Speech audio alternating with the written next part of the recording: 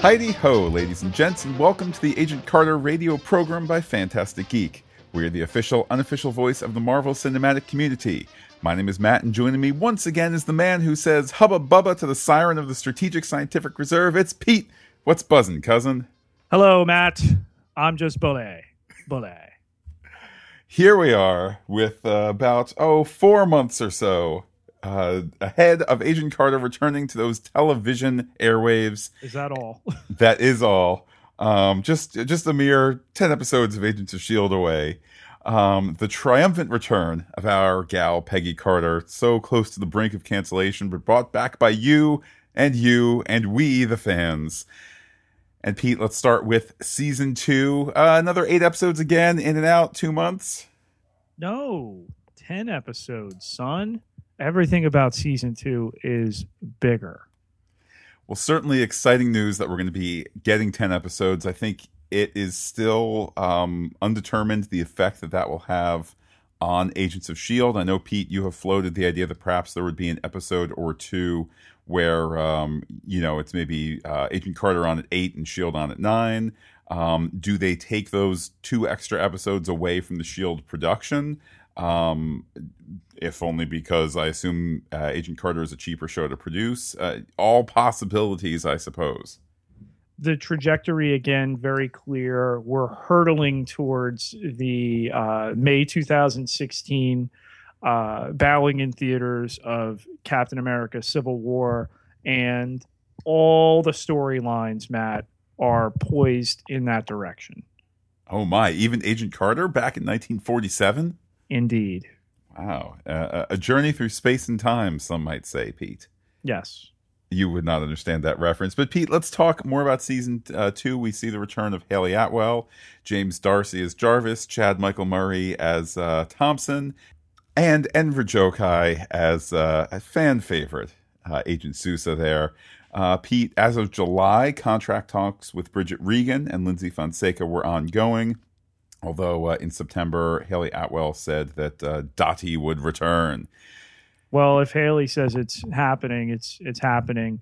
It's going to be interesting to see if Dottie comes back. We know that her character slunk away there out of the hangar in the finale for season 1. Be interesting to see what kind of state she comes back in and what part of the narrative she inhabits.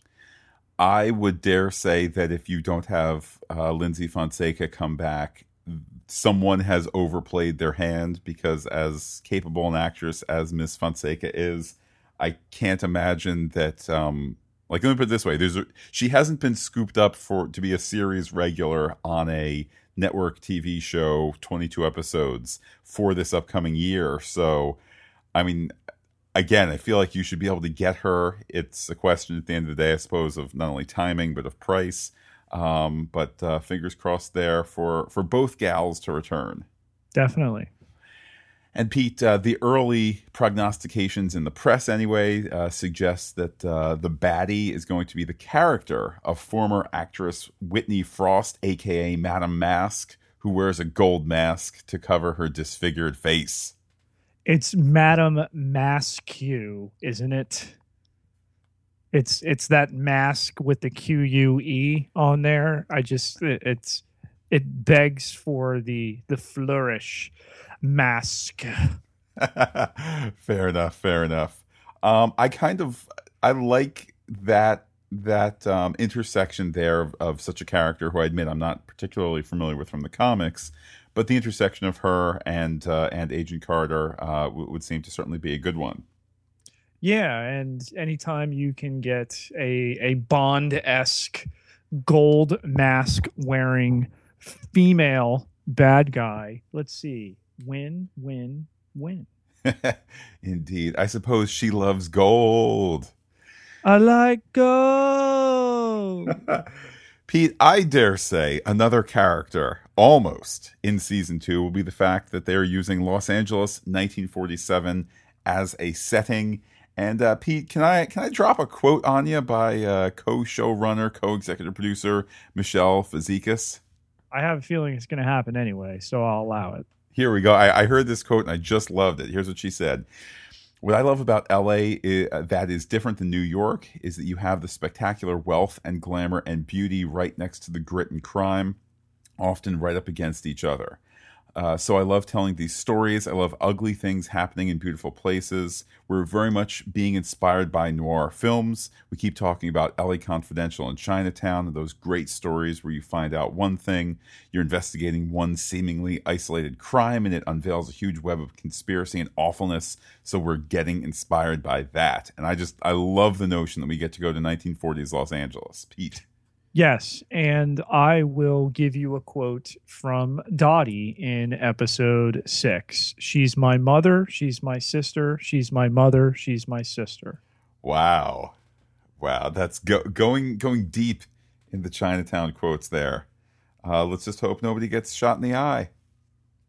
But I very much enjoy LA Confidential, and I love Chinatown. It's certainly on my top 10, maybe might top out the top 5 if I actually had to sit down and really rank these movies. But the notion that we can kind of go there, and I saw a quote, I think it was from Jeff Loeb, who said that that there's more in Los Angeles that has not aged since the 40s than in New York. So you can just, you're already filming the show for realsies in Los Angeles, so you can find, things like, obviously, the Griffith Observatory, and I think he also referenced Musso and Frank Grill on, I believe that's Hollywood Boulevard, but just these places that have been there and kind of are unchanged, and you basically just, you show up, you put people in the right costumes, and maybe put some, I don't know, period newspapers out on the table or something like that, and boom, it's done. It's 1947. So I like that they're kind of upping the ante production-wise here. Well, it's got to be a lot easier than attempting to do New York on a West Coast-based show. Yeah, I would certainly agree. The flip side is, I think back to that first season, I don't know that she was kind of out and about. I mean, she was out and about a lot, don't get me wrong, but I feel like it was kind of some of these very studio-contained type things, like Sidewalk and cut to what is going to be in any city, a computer effect shot where they pan up and it's it's all old timey. I like that maybe you could be a bit freer in Los Angeles and get more of that feel of authenticity for the time period. And the back lottie shots there, again, it was a product of what it was, and I think they came in. It was an on the ground type of show. The show made no airs of being this enormous epic, and that's within saying that we're talking about a period based show. But yeah, you're right. Now that they're out filming in Los Angeles, about Los Angeles, I think architecturally they're going to have many more opportunities in terms of the setting of the show. Should be fun. And I'll mention one other thing that I think it was also a Jeff Loeb quote, but somebody commented, now that Agent Carter is kind of, for lack of a better word, now that she's out as an agent, now that she can really be an agent in full force and be an agent publicly within the SSR, that'll be a fun dynamic too, where maybe they won't have to play with some of the glass ceiling overt sexism of The Office anyway, which I know is a criticism of ours for the entire first season, which is, yes, it's appropriate and yes, it's of the period, but can we do something more with that? Can we break that glass ceiling? And I know she didn't completely, but or as we would have liked in the first season, but maybe they can just hit the ground running with, boom, she's an agent, and some people roll their eyes, but she's out there kicking butt and everybody knows it. And what more liberal setting than, Hollywood in 1947 than to do that? Yes, there were norms, but the town was certainly challenging them. Let's shatter that ceiling. Enough of this I know my worth stuff. No, you recognize right Peggy Carter's worth, son. And I mean, look, it could be done so easily. There's no nobody has any illusions that this is a fiction show, and they're fighting these kind of mystical, not quite mystical, but it's kind of these fantastic bad guys and whatnot.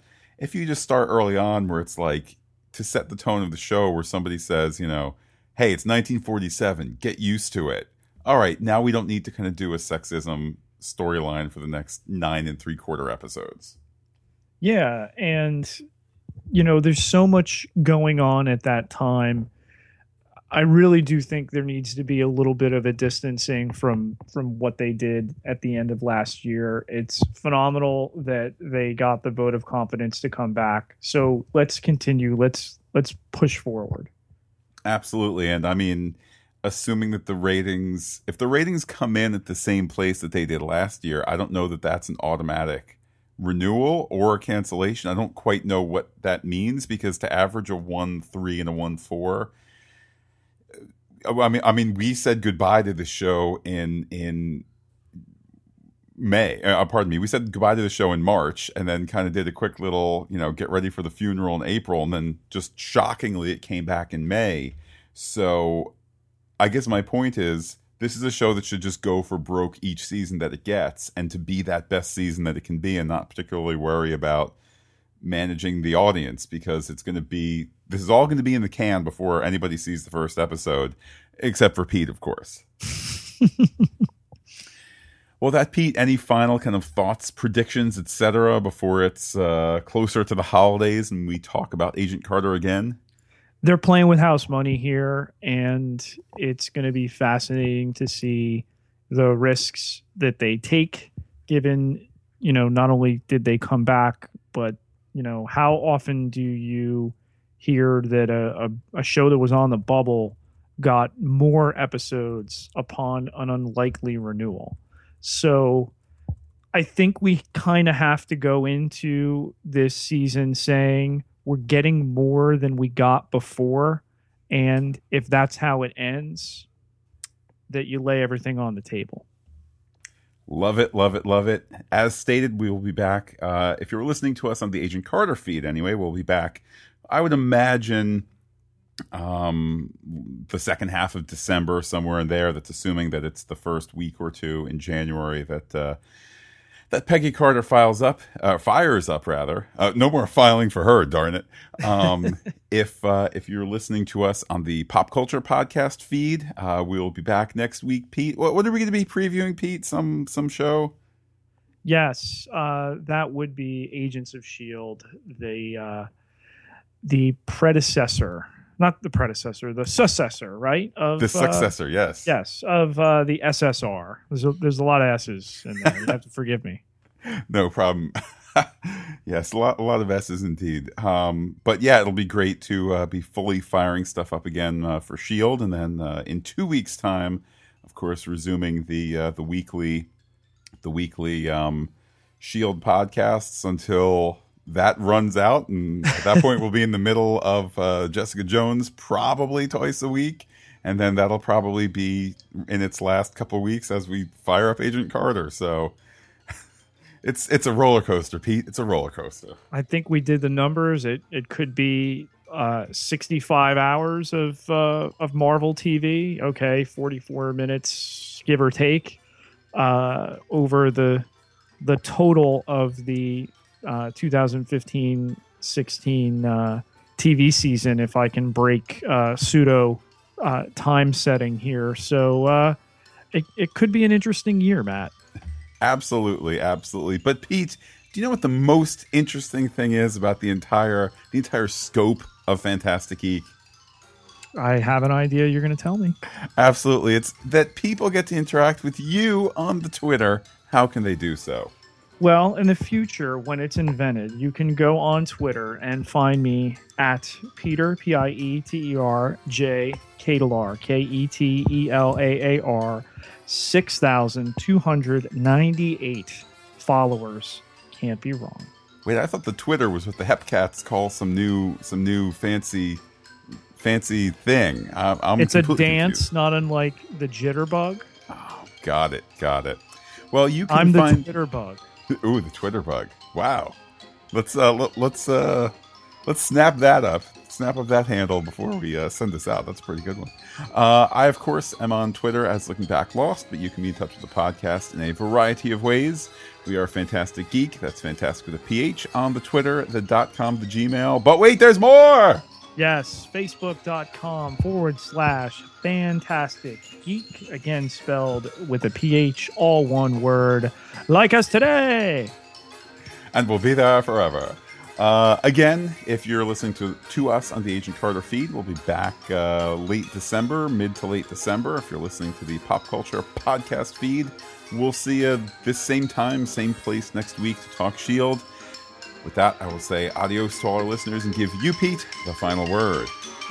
Anybody want to buy a lot of land in Hollywood land?